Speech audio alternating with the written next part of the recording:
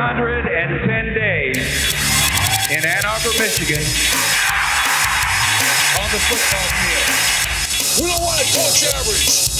I don't want to be around you. Why be around average? We do want to win because winning is the epitome of team effort. Every coach who ever put a whistle around their neck strives to be the head coach at The Ohio State University. Welcome back, everybody, to Buckeye Bar Guys here on Buckeye Bar Talk. I'm Mike. I'm John. Today's date is Wednesday, September 15th, 2021. A couple days till the Tulsa game, but we got a lot to talk about the Oregon game. It was, as I like to call it, the crap show. Unfortunately, the Buckeyes lost 35-28. Wasn't a good showing overall by the defense. Some stuff with the offense, but right now that's problems 10 through 12, and the first 9 problems are all the defense. So, like, that's what it seems like. So, the first 11 problems might be the defense. Yeah, it might be all the everything might be defense. If you catch my drift there, it might be the first 11 might be the defense. The offensive issues might literally just be that they're young and they're still trying to work through some stuff. And I mean, was 28 points a great showing? No, they should easily, this team should score in the 40s, but you know, Stroud looked pretty good once he got settled in. They probably need to work on a few things with the running game, but when they were running the ball in proper formations, they were running fairly well. I mean, Oregon's run defense, I guess I had to believe it. I had to see it to believe it that Oregon is much more physical than they once were. Until you actually physically see it, I don't. So kudos to Oregon on that. Mario Cristobal is a good coach. He's a real good coach, and I don't know if Oregon can keep that guy, because I think we're not going to get into the USC stuff, but with that school that's farther south of them now open, you got to figure a couple SEC schools, possibly one in particular in Baton Rouge, might end up being open this year. I think Oregon, if they want to keep this guy, they're going to have to really pay him some hardcore money, because I think a lot of people are going to come screaming for him. And just my opinion. I like what. Yeah. Oh, go ahead. No, I was going to say I totally agree with you on that. Just Oregon was much more physical than I expected. Does that mean we should have lost that game? No. And if defense played up to expectations, there's no way we should have lost that game. So we're going to get into the Oregon game. We're going to talk in generics about the Tulsa game at the end of it. Not going to get into too much specifics. I haven't really focused anything on Tulsa. I honestly don't even know what their record is right now. Okay, I'm not going to lie about that. They just have to, it's just, we'll get into it towards the end of just the things that we might need to see against a lesser opponent to feel like they're making improvements. All right. So Oregon. So as we said, the defense, I don't know where to begin. There's literally issues on all 3 levels right now, the defense. And what's crazy to me, and I don't know if you agree with me on this or not, the least amount of issues, in my opinion, are in the secondary. And that was the one thing I was probably scared of in the beginning of the season, might have the most issues. But I'm much more concerned. I mean, the linebackers are the most concerning on the team, but I'm not liking what I'm seeing on the defensive line either. And it's like, we can't get any pressure. I don't know if maybe they're thinking too much that maybe Chase Young and the Bosa brothers are still there, and maybe these guys just aren't those guys. And, so maybe coaching needs to help them out a little bit more and get more of a pass rush, maybe from other angles on the defense to help them out. But just overall, they had no ability to stop the run. I saw a thing that got posted on Twitter today by somebody, one of the Buckeye fans, that, basically one of the Oregon offensive linemen said they knew exactly what was going on the whole game. And there was just no they didn't have any fears of what Ohio State was doing. They knew what was going on, and you just, especially a second game of the year, you can't be that predictable. Well, I mean, what was alarming by it is, he said that they knew the linebackers would over pursue. They knew that there wouldn't be anyone to fill where they over pursued at, and they knew exactly where to attack. And Joe Moorhead, he had them figured out, and sucks. It sucks to be a fan of the team that was figured out, especially when you're, Ohio State and you're a top 4 recruiting class every year. Yeah. And that's the product you get on the field. And like you said, I mean, the bright spot as of today is cornerback pass defense. Yeah. And I don't think we really thought, that would be, I mean, we thought it'd be improved, but we never thought that was going to be, what we were going to hang our hat on for this defense. Yeah. And I just, like you said, pass rush is non-existent. I mean, I think I saw somewhere that we had 7 hurries on Oregon. Like where were there 7 hurries? Like I saw one. I remember one, maybe at the end of the game, because we did get a couple one stops sack. In the fourth. Yeah, I remember one sack at the end of the game. I don't know if I remember anything else. Did we get no, Oregon got the sack, right? Did we? We got it. I don't think we got it. We didn't get a sack. Maybe I'm mistaken. I thought we just hit him. I thought on one of those 2 stops we actually got a sack, but I could be wrong. I don't think the Buckeyes had a sack the whole day. I think they had. I mean, I remember one pressure. I think there might have been a hold on the play against Jack Sawyer. That could be a different. I don't know, but then I don't remember anything else. And I swear I read like 7 hurries or something like that. And I want to see where they were, because I didn't see They happen so inconsistently that you can't even remember them, because like there wasn't a stretch of the game where you just took over pass rushing, where, they've done that in years past. And, the crazy thing is, I mean, I'm pretty sure Joe Moorhead is at Mississippi State by the 2018 season. Right, so but he's there in 2017. So he's there in 17, which is a better defense than 18. But, that's a Schiano defense. And if he knew exactly what Ohio State is doing, then, there was issues on those defenses. So is Kerry Combs now, doing maybe a little too much that was off those defenses that, he needs to adapt outside of? I mean, it's kind of feeling that way. I mean, I told you earlier, it kind of feels like they're like, oh, you guys are bigger, faster, stronger than everyone. So do your thing. See you later. I mean, there is no cohesion on that defensive unit. And there wasn't any last year, but that was mostly more in the back end. Now this year, it's the other side. That's like, do they practice together? Like, are they on the same field? Yeah. I mean, I heard they scrimmage, right? So I don't know how these guys don't figure out how to have like play together. Like, hey, if your lineman's here, if he's setting the edge, you have to do this. And it's just nothing flows on the defense right now.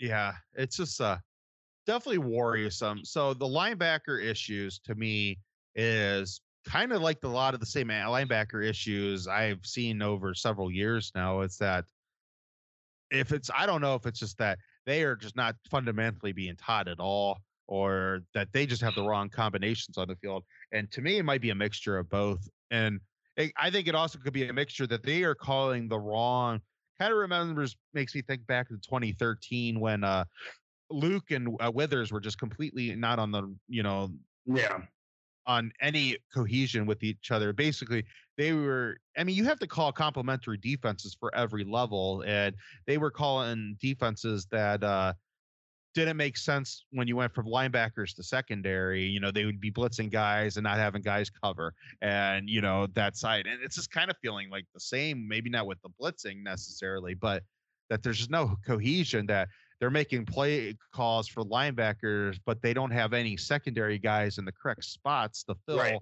when things are, when now there's a legitimate opening over there. And that's like, I mean, they ran the same variation of the same play for 3 touchdowns. And like, I mean, nothing different. And even the touchdown to the tight end at the end of the game was a passing touchdown, but that was still to the short side of the field, and was still like they just I mean, I understand you're loading everything to the other side and you're going to have less defense on the one side, but you got to be able to have at least somebody over there to cover something. And like, I don't know. It's just like mind-boggling to me that they just didn't make any adjustments to that through the home. I mean, the 3 rushing touchdowns, all the same. I'm like, literally, I was getting upset by the second one, but when the third one happened, I'm like, you got to be pretty much effing kidding me right now that that they're not paying attention to this. Right, to the short side of the field, like just set the edge to get the guy out of bounds. I mean, Yeah. what the hell, man? It was so, and like the passing touchdown, that killed me. Like, how can your deep safety? And I don't want to pick on the kid. I mean, Bryson Shaw had a really rough game, but it's a single high look to begin with. But you're a safety. Like, how can you over pursue there where you got to realize you're the last guy of defense in the defense? Like, Yeah. you can't let a guy get past you. And now it's like, I mean, I think they have to really, I mean, a lot was said this week, and we'll kind of get into some of Dave's comments here in a minute, but, a lot was said in the immediate post game and then into the press conferences through the week that, they are changing up a lot of things. And, you kind of brought this up, and I agree with you now after I've kind of thought about it some, they probably have to go to some sort of cover 2 and drop both safeties because you don't have a veteran back there like Proctor. Proctor's is out. And people haven't heard Proctor's out for the rest of the season. Kind of figured it when you heard it was a compound fracture. Everything that goes into a compound fracture. I mean, it's a pretty brutal injury. So he was going to be out for the rest of the season. I knew that once you heard it, and it was just verified then. I believe yesterday. But like you're going to have some sort of help back there. And like, we can't have another 2018 season where, you have an inexperienced guys when basically they were pulling Fuller, your experienced guy up, and then having your inexperienced guy be dropped just by motioning. So you just can't risk that at all. And I'd say now, if it's time to go with the bullet for sure, 100%, or a much more mobile linebacker, and your other 2 linebackers have to be mobile too. Sorry, Tommy Eichenberg, you can't be on the field anymore. It's just I saw enough that made me think way too much of Tuff Borland. And nothing against Tommy. I think Tommy's going to be in positions where he could be successful against certain teams. It's just teams like Oregon, you can't be on the field because guys like Taraja and Cody in the middle make much more sense than having a guy like Hickman or Young at the Bullet, the other linebacker, and then having 2 legitimate deep safeties. And then if you need to bring a third corner in, the Bullet gets replaced with the third corner because 2 safeties at this point is more important than the Bullets. And you got to go to a basic nickel, in my opinion, where you have 2 safeties and you either have a third corner or a Bullet. And that's that 11th guy. At least, and I read this somewhere. I'm not going to take credit. I mean, I believe it was Ross Bolton that I saw this from, but at least like disguise the look, line up in 2 deep or split safeties, and then you can motion down in the single high if that's what you want to do. Like, give something, like make it difficult, make the offense think about it. And really, before we go further, though, you're talking about the linebackers, and I don't know if he would be undersized or not, but you got to find a way, I think, to get Kayvon Pope on the field. I'm sorry. He only had a couple plays, and I mean, I said before, like, I'm sure he had his own fault that it's probably on tape, and I'm maybe someone can make me look like an idiot, but what I saw was him and Cody Simon were the only 2 that were consistently, when they were in the game, they were by the ball. Yeah.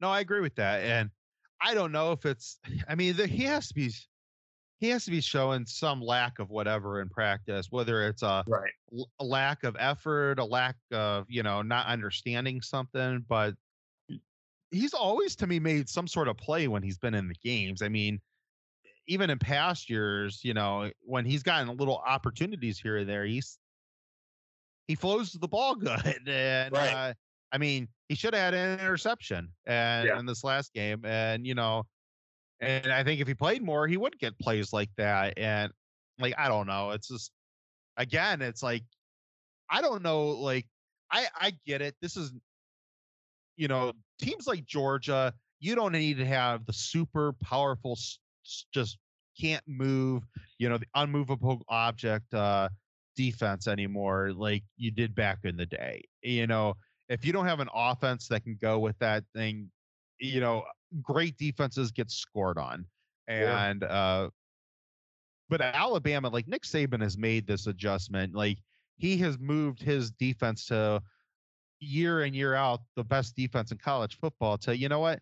He's okay having a 20, maybe top 30 passing defense. His rush defense is still fairly good. I mean, they're not as good as maybe they were in years past, but that's all I'm expecting from Ohio State. To me, there is no reason you figure that your offense can score at fairly easy paces, that your defense, that you're going to give their offense plenty of opportunities. And to me, it's not unacceptable to give up 21 points and average that. So maybe a couple games you get up a little bit more, and other games when you play the Tulsas of the world, you give up some less points. But like 21 points is a legitimate thing. Where in years past,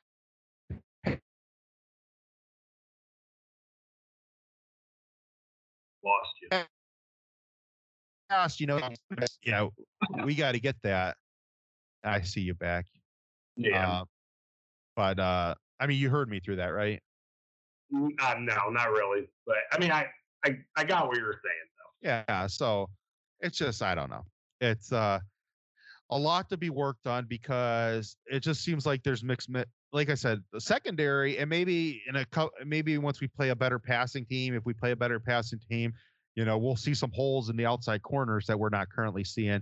But even, the middle passing game doesn't bother me as much. They need to work on a few things, but there's some youth issues there that I think that might be more of than anything else. I mean, outside the linebackers and coverage has been a bad thing for years. I mean, you can't even ignore that fact that's like, I don't know what's going on there. Like, well, I mean, there's a pass rush issue too for that intermediate stuff that, if you had some pressure got in the guy's face, so it wouldn't be so easy. But you can't expect, to stay with everyone, and especially when your linebackers don't know what to do in space. Yeah. I mean, it's just like that guy as a quarterback, he had legs on him, and, they had a good running game. He didn't throw the ball a lot, but, he made, he didn't look great when he tried to throw it to the outside. Our corners were with those guys, and, that's a good sign, but he made us look really bad at times in the middle. And again, I think some of that, it's a mixture. It's youth in the secondary that is not there yet, but there is something really wrong about the coverage skills of our linebackers. And I don't know if it's just the linebackers have not been, but now this is how many linebackers groups in a row. I mean, it's, the Warner and Tough and the guys that were before them in the, 17, 18s, they had a lot of issues at times too, some of those teams. So like, I don't even know if you can say it's the players. It seems like it's more the schemes that they're trying to run. Yeah. I mean, Pete was pretty good. He was good. I mean, but there was Malik Harrison was good. Yeah, that's true. I mean, maybe some of those teams were a little bit better. I'm just thinking about some of the linebackers that you got tough syndrome right now. Yeah. Just not linebackers did not look good on Saturday. They haven't looked good the first 2 weeks at all. And and I mean, I know we didn't get to talk last week. We had some health issues. Seemed like everybody in the family got sick all at the same time. So, that was fun. I blame my son for that one.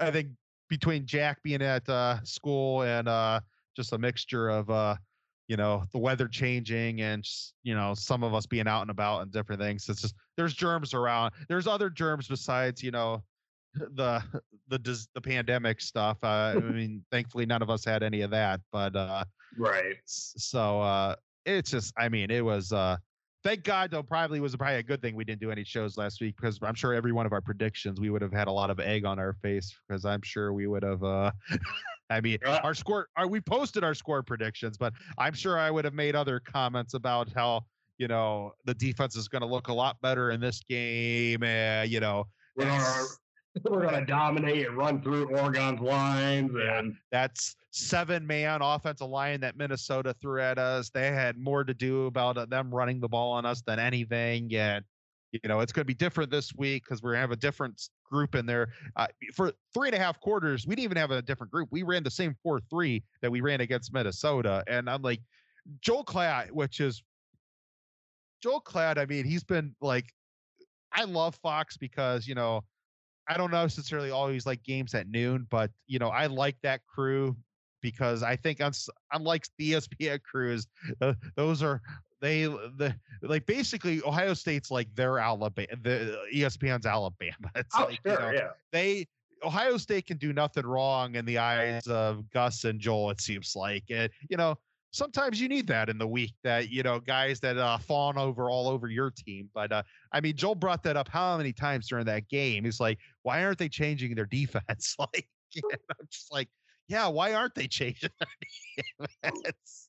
I mean, hell, even if they didn't change the defense, at least know what you're doing in the defense you're running, Like, I mean, my God, you complained for years about, not you, I'm just saying, like, fans, they're basic and at least they can tackle and at least they were in the right place, like, and that's, I mean, Oregon, that's like, we should have beat them bad. And I said they didn't have an offensive identity, and I thought that was going to be their downfall. And we didn't have an offensive identity in the game, but it was our defense that really destroyed us in that.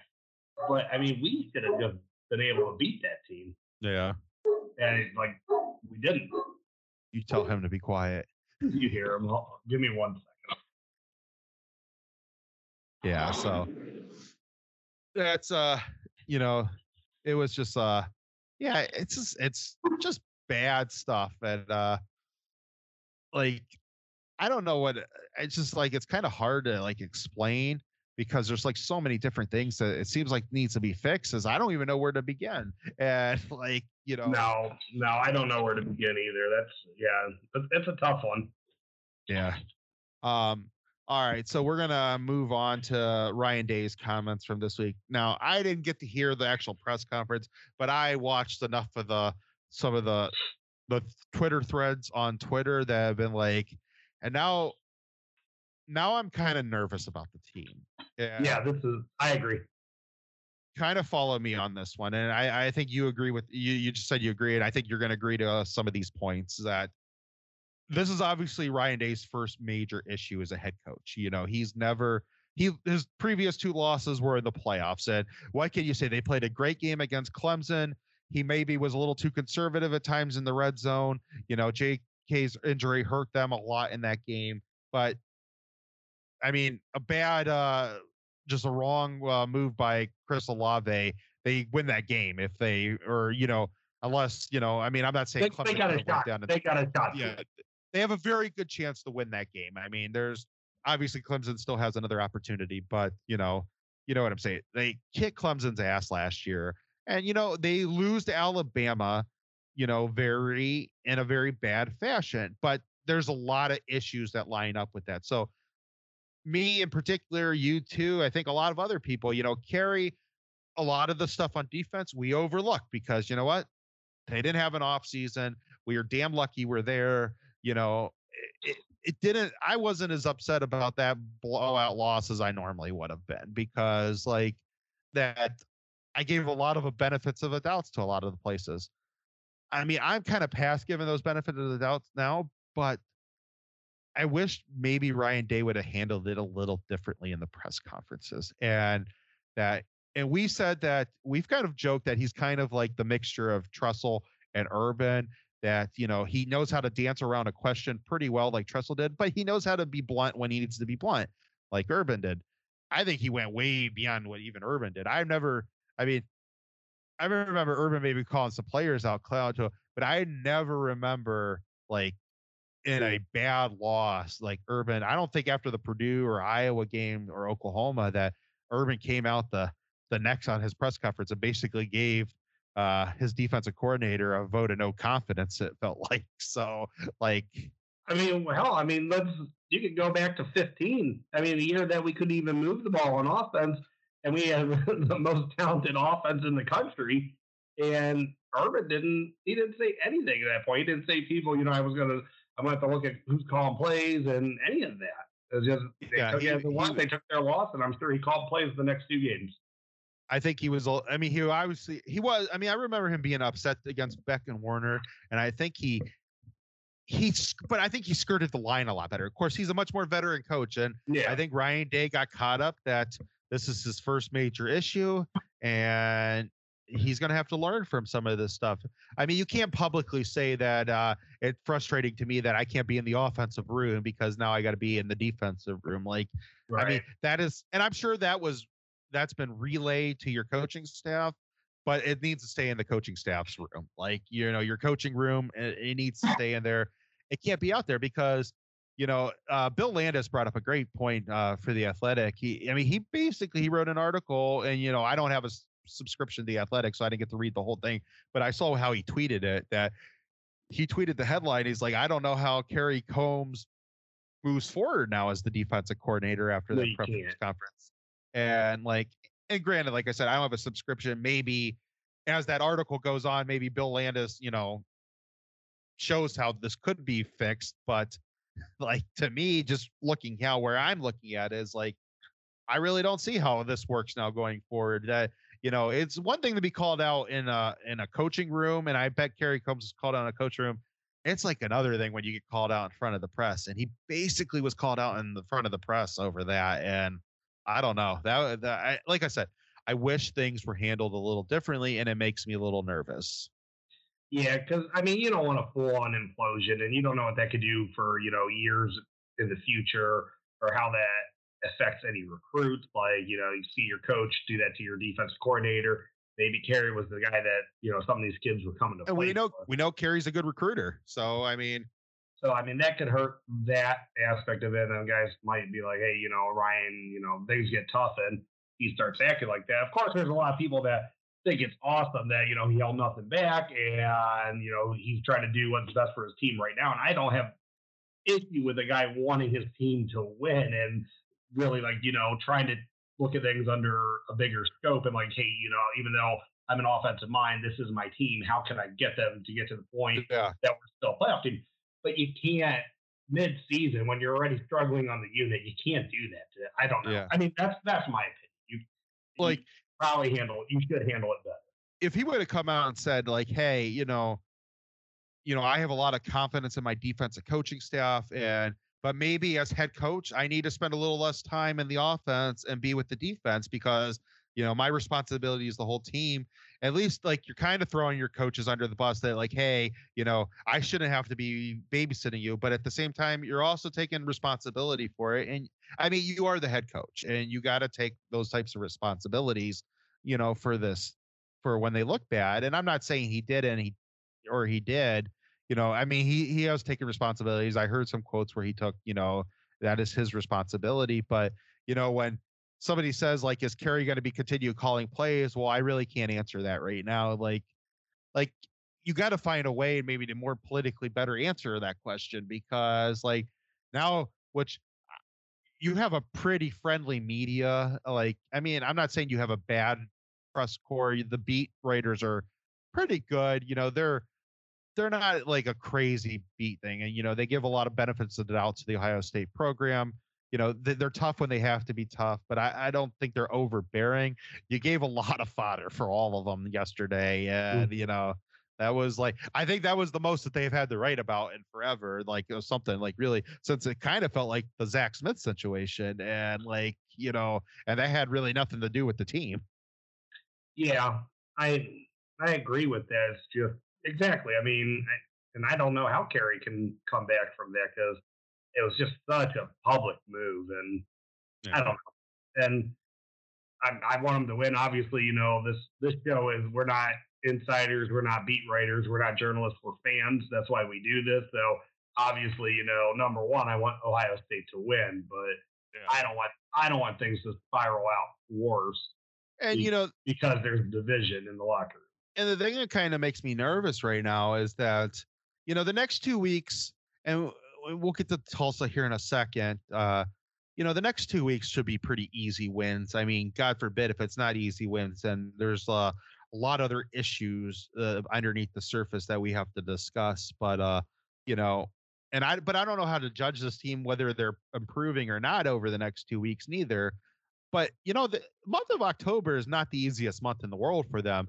Rutgers, Schiano's got Rutgers better than what they were. I mean, we saw that last year, that they're a different team. Maryland, they've looked pretty good, like, so far. And granted, this is against the best competition, no. But, they got a lot of talent there. And that just makes you think of 2018 all over again, that are we going to be in a shootout against Maryland? Are we up for that shootout? Is the defense better by then? Indiana's got weapons. We know Indiana's challenged us at different times over the last couple of years, and Penn State's Penn State. So it's like, that's not the easiest month there. And if this really festers and if there's really issues here, there could be a situation in there in October that even in a very talented team, you discontent in the locker room, there's enough tough teams in that area that could be a very 2-2 like situation. And that's not even getting into November. So they got to be nervous about that. Yeah. And also where the issues are right now on the defense, these are all teams that are showing, not all of them, but some of these are showing they can run. Obviously, that's a huge thing in the Big Ten is to be, big physical run team. Of course, you got your Marylands and your Purdue's out there that they're kind of changing that whole narrative, but you still got Penn State on your schedule. You have Indiana, which who knows what they're doing or what they're good at this year, but Michigan State showing that they can run and they can play. Their defensive line and offensive line are looking good, and Michigan's running well. I mean, we'll see. At the end of the day, what that's all about, because we've said that before in September, and doesn't mean much come November. But yeah, I mean, it's where Ohio State's going to have their greatest weakness. That's very concerning. Yeah, definitely true. So on defense, they got to figure out a way, and I shared this the other day. I forget which fan put it up, a fan that we follow. I want to give him not digging through my Twitter thing, but wish to give him the credit. But he put up a good thread, and I shared it, that it was just that, maybe they have to realize that, not saying that the secondary, the outside corners are bad, but are they Akuda? Are they Arnett? Do we have Chase Young on this team? And maybe we need to start thinking a little bit more outside the box, that you don't just have a pass rush that can save you on the defensive line, and you don't just have the most lockdown secondary in the world that can save you through the air. And, maybe the best thing for a young secondary is creating pressure. And so maybe a quarterback throws up a bad pass, and maybe they can go easy, pick off a pass and take it to the house, maybe. Who knows? And, it seems like, I know we did it last year. I think Sean Wade did it, and we had that defensive touchdown last week with Haskell Garrett. But it just, they don't pick sixes don't seem like they haven't happened as frequently as they once did with Ohio State, where it just seemed like you would get a few every season. And maybe if you got more pressure on a quarterback, they would throw up a pass and you could get in one of those types of interceptions. And, maybe that pressure has to come from the linebackers, and, and maybe you run a little bit more zone, and then you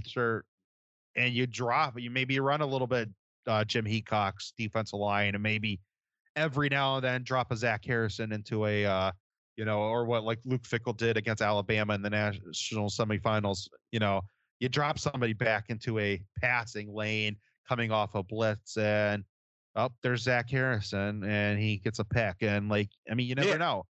And it's just, maybe they got to start thinking a little bit outside that box and stuff, that we don't always have to be in man-to-man on everything. And when we are in zones, we got to be we have to be a little bit more creative where the pressure is, because, if your defensive line can't get the pass rush on their own, eventually a receiver's going to find an open part in the zone, and a quarterback will find him.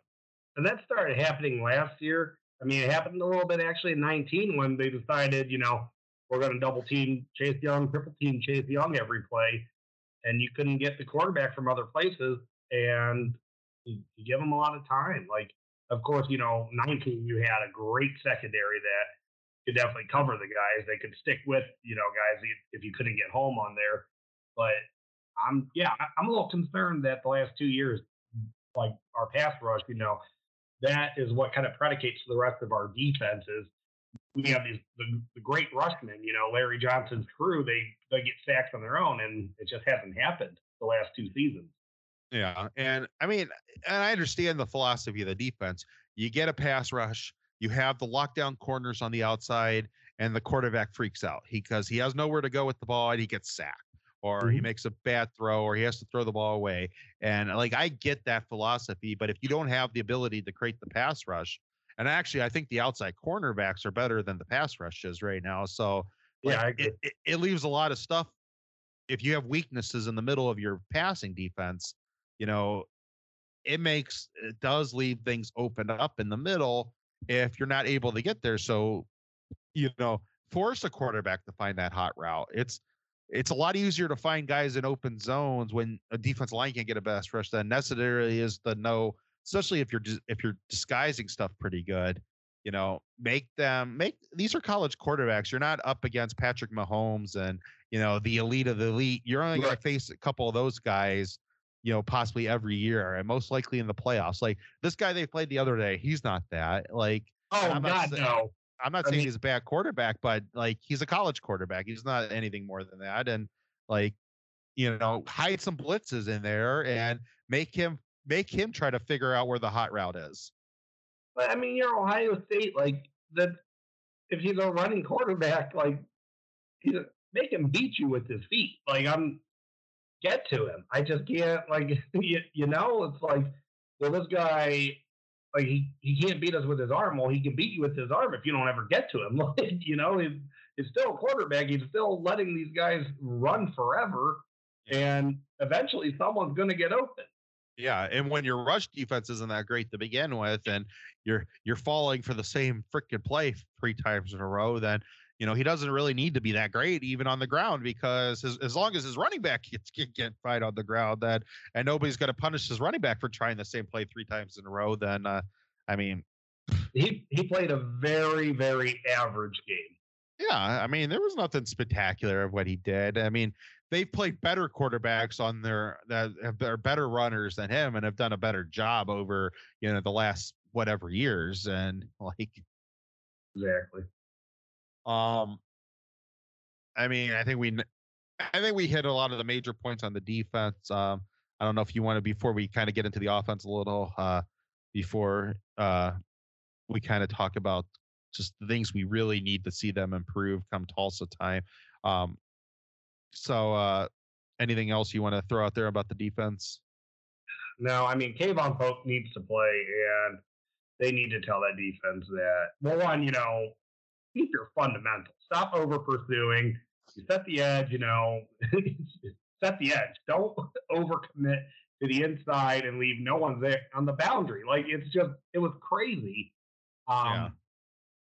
Get your pass rush. I don't know. There's so much wrong with the run defense that I never thought. Even in 18, I know you would give up like sometimes the 80-yard run, or sometimes it would be the 80, 90-yard pass, whatever it be, but it was never like consistent. Like you were just terrible against the run.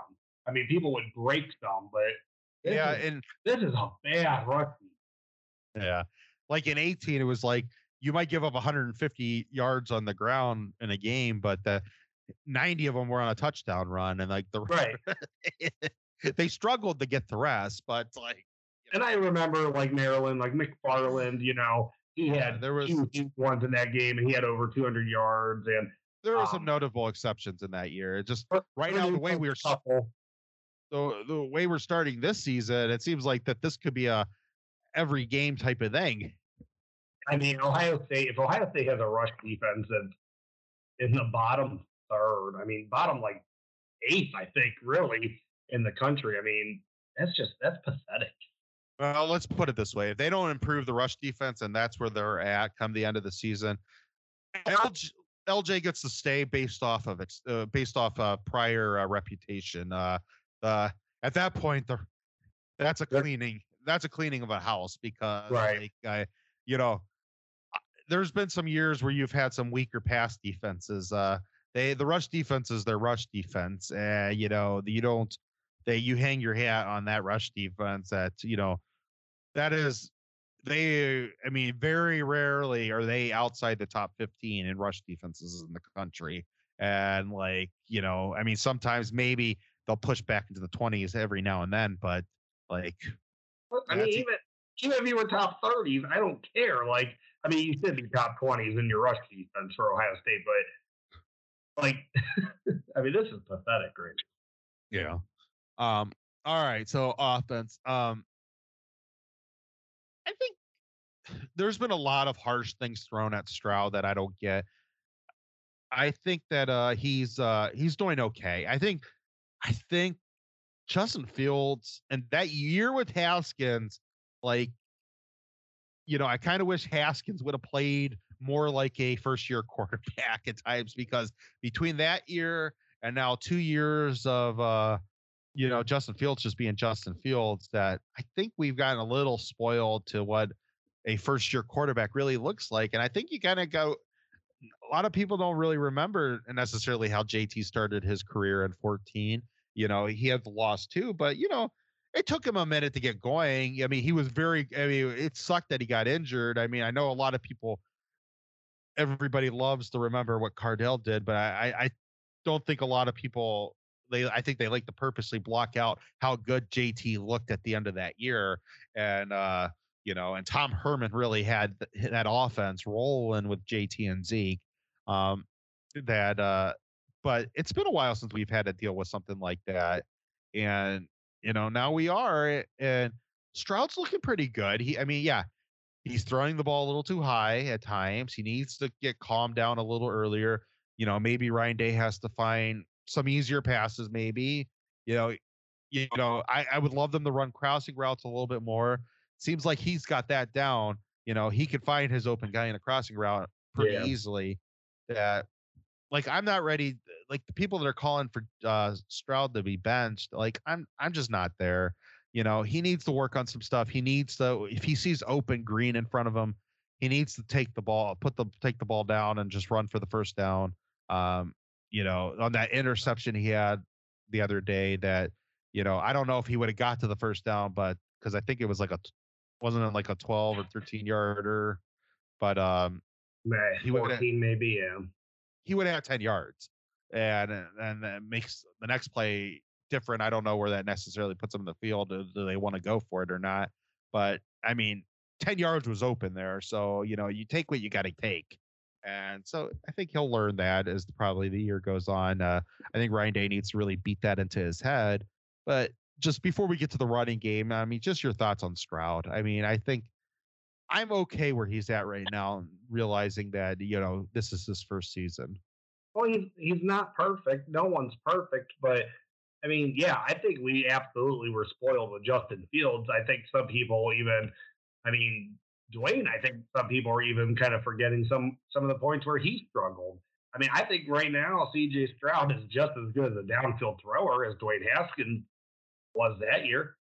I don't know. I think so. I know he's overthrown some people, but Dwayne wasn't killing people down the field. Everyone, Justin Fields was. He was special, but he had an incredible downfield accuracy. You can't even just you don't have guys it's just Justin Fields is Justin Fields. You can't expect the next guy, especially in his next, in his first start, you can't expect him to be doing that. So yeah, I don't know. People got to lay off. He's put up really good numbers through 2 starts when he hadn't even thrown a collegiate pass. Yeah.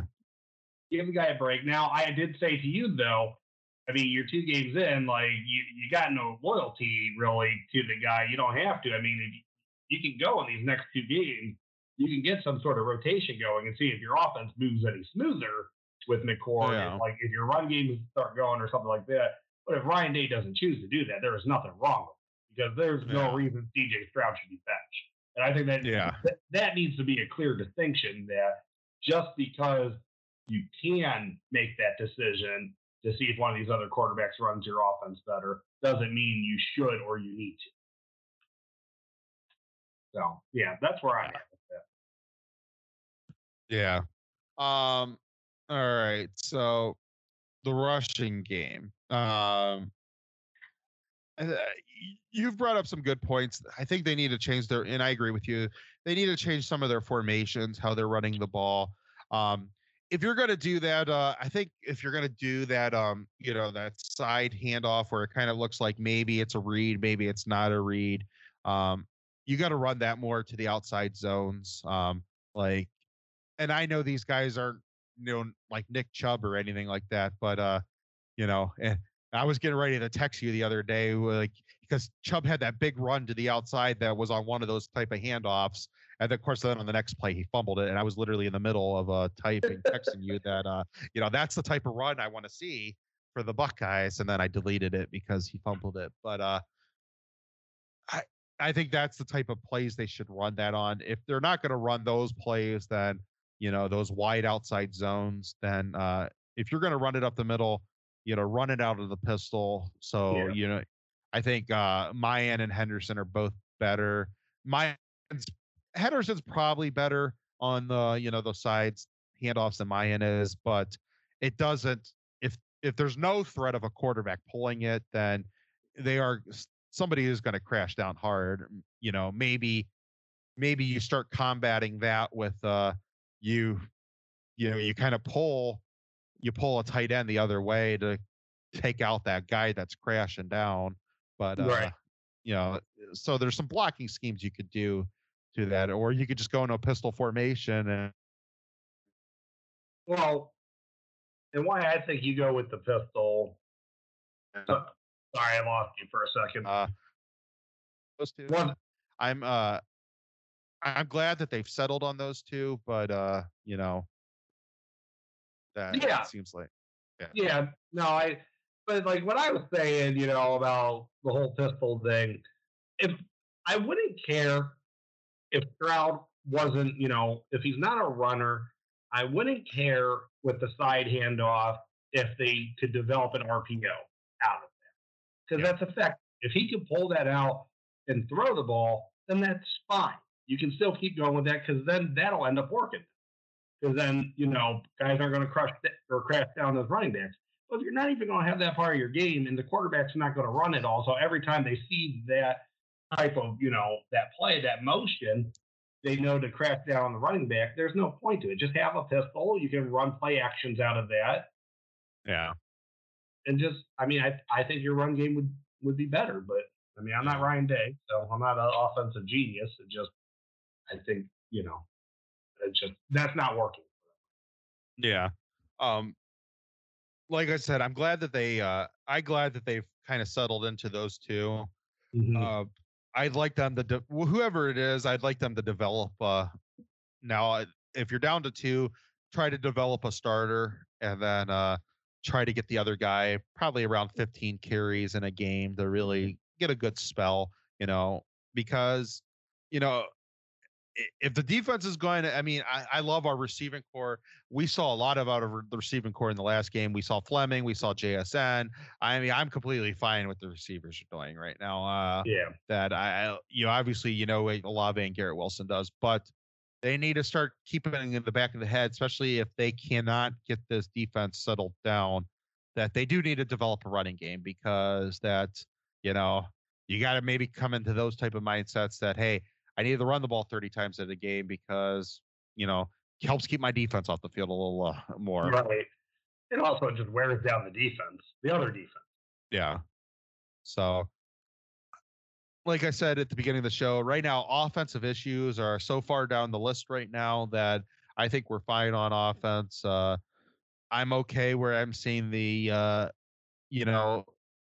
offensive line. I was a little nervous early in the game. It just seemed like we couldn't get any holes opened up, but I kind of watched the first half over again Sunday, and there were some issues with that, but there was also issues that I thought they were actually doing okay and getting on their blocks. It was just that Oregon was filling fast and they were making their tackles. And I don't really know. Sometimes that just happens, and you know, you got to wear down teams maybe to. And I think if they kept on wearing them down, they would have started getting to those holes. But I think there's got a point then where Day was a little nervous because the defense looked so bad that he was trying to throw it more. Well, yeah. I mean, that was obvious, and as the game was going on, and when you saw how many times Stroud threw the ball, that they were abandoning the running game. Oh yeah, I mean, and you weren't never out of it, but what can you do? I mean, you got to score, and that was the only option he was faced with when your defense can't stop anything. I mean, they can't stop the same play at the same yard line 3 times in a row for a touchdown. Like, yeah, I mean, they had no confidence in the defense getting a stop that he could try to, get his run game going. So yeah, he had to keep throwing because he had to keep getting touchdowns on the board. Yeah. That's the way he knew he could get them against. Yeah. So I'm not too worried about the offensive line. I actually love right now what I'm seeing in the offensive line and pass blocking. That is the one thing. Stroud has not faced any pressure in 2 games. Besides the fact to end the game. Very little. I mean, that's pretty much it. And that's he has faced very, very little pressure at all. I mean, it doesn't even, when you said it couldn't think of the 7 times Oregon was rushed, I think that's the only time I could feel like Stroud was rushed in that game. Right, those 2 times right at the end, yeah. But yeah, so I'm fine where we're at offensively. I think develop a running game, maybe run out some better formations, as we said. Try to establish which one of these 2 are our actual starter and which one of the 2 are the actual backup. And I think go from there. Try to mix master in when you can mix them in, but I think right now they're the best with these 2 running the ball. Did we get a status update on Crowley? No, I mean, I wasn't paying a lot of attention to it, so maybe. I didn't see anything. I tried to look it up yesterday, and I couldn't find anything. It didn't look great the way he was reacting. That it seemed like he thought there was something seriously wrong because you're not emotional like that. Right. He's been through those injuries. I bet he knows how some of those injuries feel. I hope it's not another knee, but I can't speculate right now. I hope he comes back. Would hate to have him another major season-ending injury. I mean, that's just that's right. You feel bad, but we've said this about Cam Babb too. It just sometimes it seems like that when they hit, and they just once you get them, then they just become easier and easier every time. Yeah. And yeah, I'm okay with Stroud. Keep it going. Maybe some of the other guys get in there. I saw a lot of things about Ewers this week, but I don't know how much Ewers has actually practiced. I mean, he's in the bottom of the depth chart, and so Ryan Day can't just I think everybody has to realize that if Stroud's getting benched, he's getting benched from McCord, and they're going to go from there.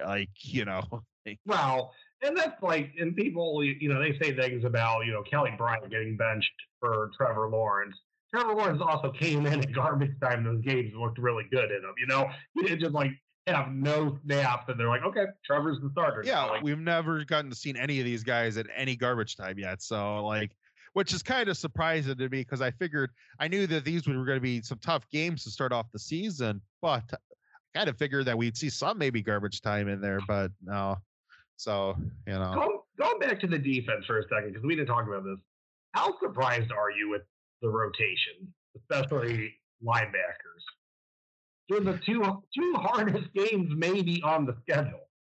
Yeah. And I mean, I know Penn State, Michigan State, they might all end up being harder than Minnesota. I don't know. But I mean, Oregon was definitely circled as your premier game.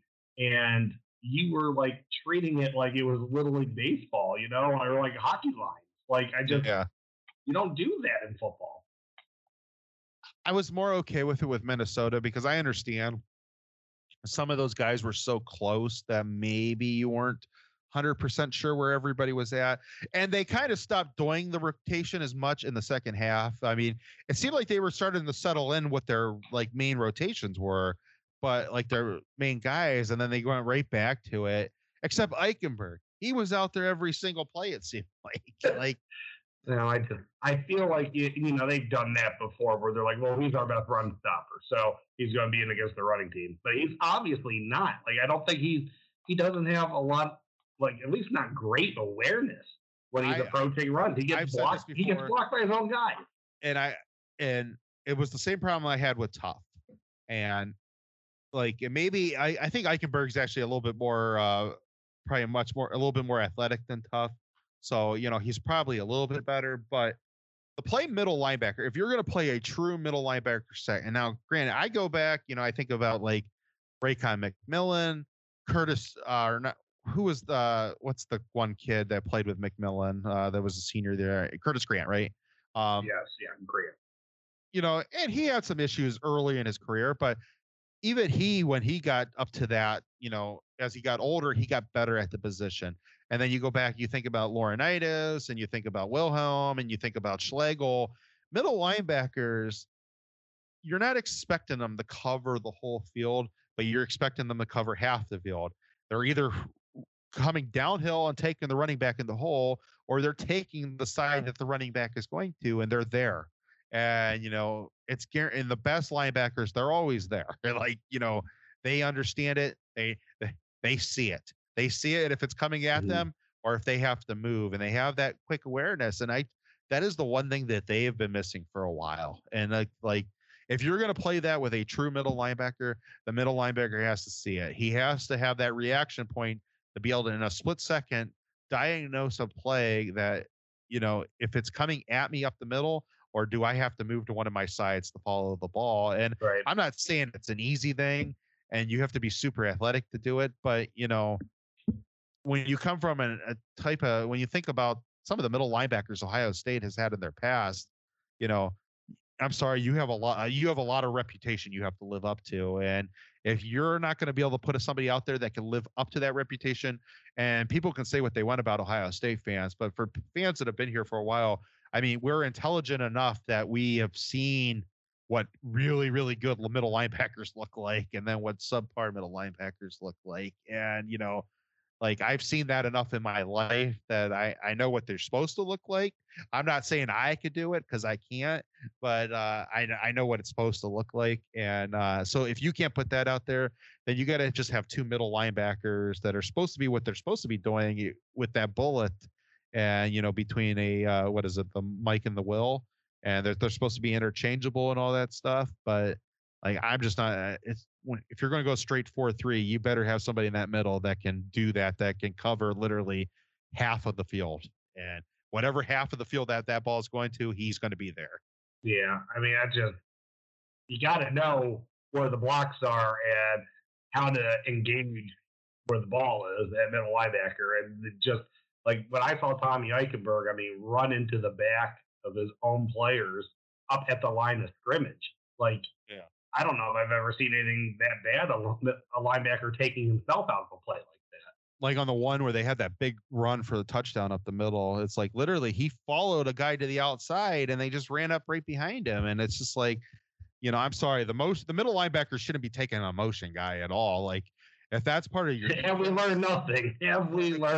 If that is part of your defense, that is a mistake. Like, you push that off to an outside backer, like, that's their jobs. Like, like you need to be there to protect the middle of the field.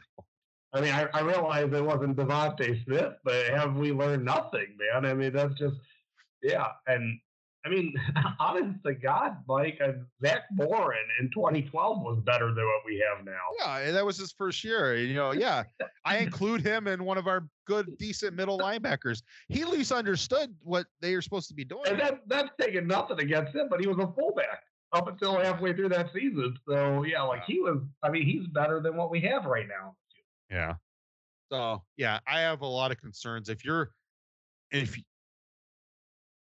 you can't at least put that guy out there, then you got to run with a nickel defense. That needs to be your base defense, and and have more athletic linebackers out there then. And that bullet guy or a third corner or whatever it's going to be. But yeah, it can't be a middle linebacker like that if he can at least, like, he can't be following a motion guy. I'm sorry. Yeah, and I don't know if Taraja is that guy either. I mean, he was definitely looked much better than Tommy Eichenberg, but yeah, Cody Simon's your guy. He needs to be on the field. Yeah, that's what I agree with. All right, so I'm trying to think about maybe the problem with Tulsa coming up is just that it's so hard to figure out like they should win this game fairly comfortably. Now, if they don't win this game fairly comfortably, and I'm not going to even say the L word because that shouldn't happen. If the L word would happen, then, like we'll have to take a few days again to the next show because I might have a heart attack and can I pressure might be full blown at that point. I gotta step in here for a second real quick. So I was looking at, the ESPN, the breakdowns they have before the game. Do you know the percentage? What percentage do you think Tulsa has to win this game, according to ESPN? I mean, I would hope less than 2%, but am I wrong? 5%. I was about pissed off when I saw that. I mean, 5%. Tulsa has a 5% shot to win this game. Are you kidding me? And it's like Ohio State still has a 95%. I don't care. I think that's the worst thing I think I've ever seen. Yeah. 5% Tulsa has a shot to win this game. Yeah, no, that's awful. They played very close their first two games though, and one of them was against Oklahoma State, which I don't think they're definitely not as good as Ohio State. We are the real OSU, even though we had a rough game against Oregon, but I mean, Tulsa's played two really good games. They've lost both of them. I think one was actually to an FCS school, but they played Oklahoma State within a touchdown. I think so. The things I need to see, I just got to see better defensive formations and schemes and guys just knowing where they're supposed to be, better tackling. It needs to seem like the defense is getting better. And I know that, if we end up winning this game, I'm not going to put a score on it because we could win this game by 30 points, a 63-35 game. And I don't even know then and I would still, I don't know if you wouldn't feel good. Depending how those 35 points were scored, if they were literally all scored in the fourth quarter, maybe I would feel better about that. Maybe not, I might not like how the game finished, but if it was kind of well mixed throughout the game, I don't think I would like that. So I don't know how to judge it because we should comfortably win, but I just want to see, are at least when guys catch the ball, there's going to be guys that catch the ball. Are there guys there to tackle them? And when they're there to tackle them, do they make the tackle? It's the first thing I want to see. Second thing is I want to see linebackers that are supposed to be in position. Don't let these plays off tackles and stuff like that. And there is nobody there to set edges, whether that is a defensive end or an outside backer or the cornerback. I don't care, or another safety. Whoever's supposed to be there to set an edge, set the damn edge. Right. If you're the last guy over there, set the edge. Don't let someone get outside of you. I don't even care if there's a lead blocker out there. If you have to blow the guy's knee out and risk taking a penalty and to knock the guy over, and maybe make some traffic jam because you took a lineman's legs out, then do it. Yeah. I mean, we got more. I'm sorry. I was going to jump in, but. And then I want to see pressure. My God, just put this guy's on his butt, this quarterback. I don't know if he's good or bad or whatever, but there better be sacks in this game, and there better be at least. I wanted this guy to feel like he's in lots of duress. I don't know how good Tulsa's offensive line is. I have a serious doubts that they're in the same compatible league as Ohio State's defensive line. And if I would hope to God not. If I don't see this guy in a lot of duress throughout the game, even if they only get one sack, I want to see this guy knocked down. I want to see him hurried. I want to see him making mistakes. And so defensively, if I don't see those things, if I don't see better tackling, at least guys being in position in the secondary, if I don't see guys in position in the linebacker room, and if I don't see pressure, then I don't know how well I'm going to feel going into October. Then I'm going to start getting really nervous that one of these teams in October is going to knock them off. And like, yeah, I mean, at this point, I don't know if I need to see, as much as what you're looking for. I mean, I kind of do, but I just hold Tulsa under their season averages right now. And of course, keep them under your season averages too. Start getting things going back, trending the right way. I don't want to see Tulsa getting, 380 yards or whatever. I think Ohio State's giving them like 450. Of course, I want that less, but start getting things trend the right way. Keep them under their average.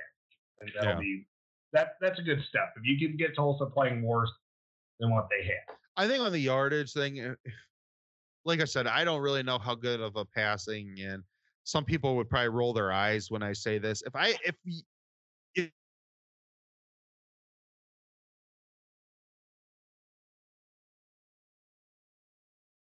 we see them I feel better. Yeah. I think so. I mean, I know yardage is and everything. I mean, look, Ohio State had how many yards? CJ Stroud had like 500 yards. What did we have? 600 total yards in that game? I think it was close. We had 28 points. It was getting close to 700, I think, by the end of the game. And like, I mean, I could be wrong there, but it seemed like that. I mean, yeah. So yardage isn't everything.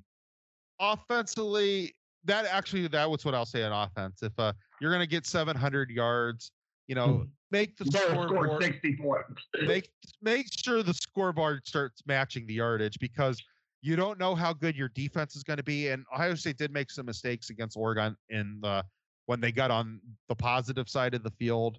So if you're going to have 700 yards, 600 yards, whatever, we'll say 550 yards plus, make the scoreboard look like what the yardage is. And you should be able to score 50 plus points at that point. And like, right. Yeah. I mean, because if defenses know that the team can't punch it in, they don't care how many yards you're going to rack up.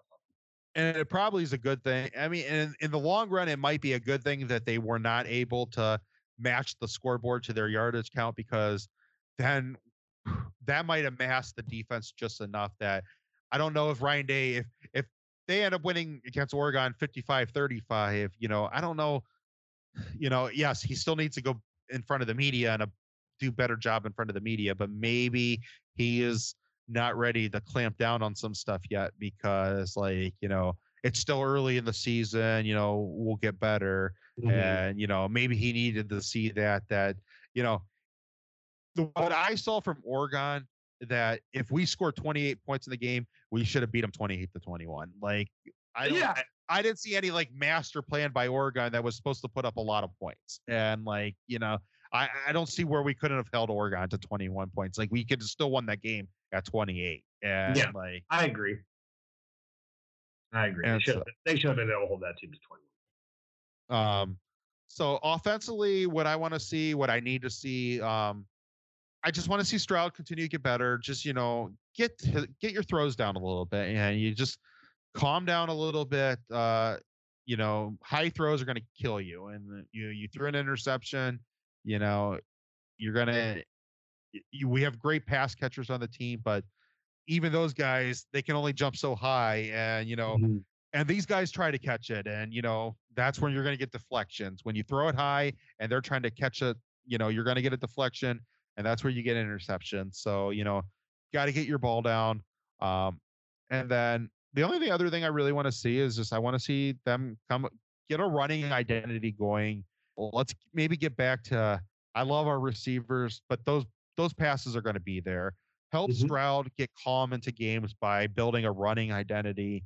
And, that way, you get up by a couple touchdowns, you're starting to run the ball down the people's throats, and he starts feeling more comfortable, and that eases him into games. And that's what I use the running game for. Get Stroud into games with your running game. Do you remember Penn State in 2019? I think it was the entire first drive that they didn't even pass the ball. They just and they were like, of course, everyone thinks Fields was going to come out throwing, and it was J.K. Dobbins. I think just ran every single play. Fields probably helped too, and they scored to get a field goal, but they went right down on Penn State. Mm-hmm. I remember. You got to do stuff like that. Get that going. Get the run game going. That is what makes this offense go. Oh, I would love them to do that. I would love them to do that in these first two games. Granted, though, they score right away against Minnesota, but against Oregon, just come out, and even if they are tackling good and you're only getting 4 yards a pop, well, 3-4 yard gains is a first down, and 3-4 yard runs. So just keep running it, man. And and if it takes you 15 runs to go score a touchdown, well, it takes 15 runs. I don't give a crap if it takes 8 minutes off the clock. Set your identity by running the ball, and that gets everybody. Again, your linemen feel good about yourself. Stroud's happy. The receivers are happy. Your running backs are happy, and you just show the other team that you guys are the boss. And it doesn't matter what happens on defense. You're going to come out and you're going to bully them. Yeah. And by the come third quarter time, you're going to be so sore and stuff that Stroud's going to be throwing the ball all over you at that point, because you're not going to want to rush him. You're not going to want to engage our offensive linemen anymore. Mm-hmm. And that's the way I would do it. Yeah. Do it. Yep, I agree. That's just what you got to do. All right. So anything else you want to throw out there for Tulsa? No, and I'm not doing unless you want to do players of the game or anything. No, because you never know what a rotation is going to be like in a game like that. Yeah. Just expect us to win. All we're going to touch is this. I'm not going to worry about scores this week. I just want to look better. And I don't know what that looks like but I'll know it when I see it, what looking better looks like. And just hopefully we see it. Yeah. So, no, I'm good to get out of here. What about you? I'm good. All right. Well, sorry if you guys heard any dogs barking or any technical snafus. I think one of our internet connections might not have been the best today, but thank you everyone for stopping out tonight to the Buckeye Bar. I'm John. And I'm Mike. OH. IO.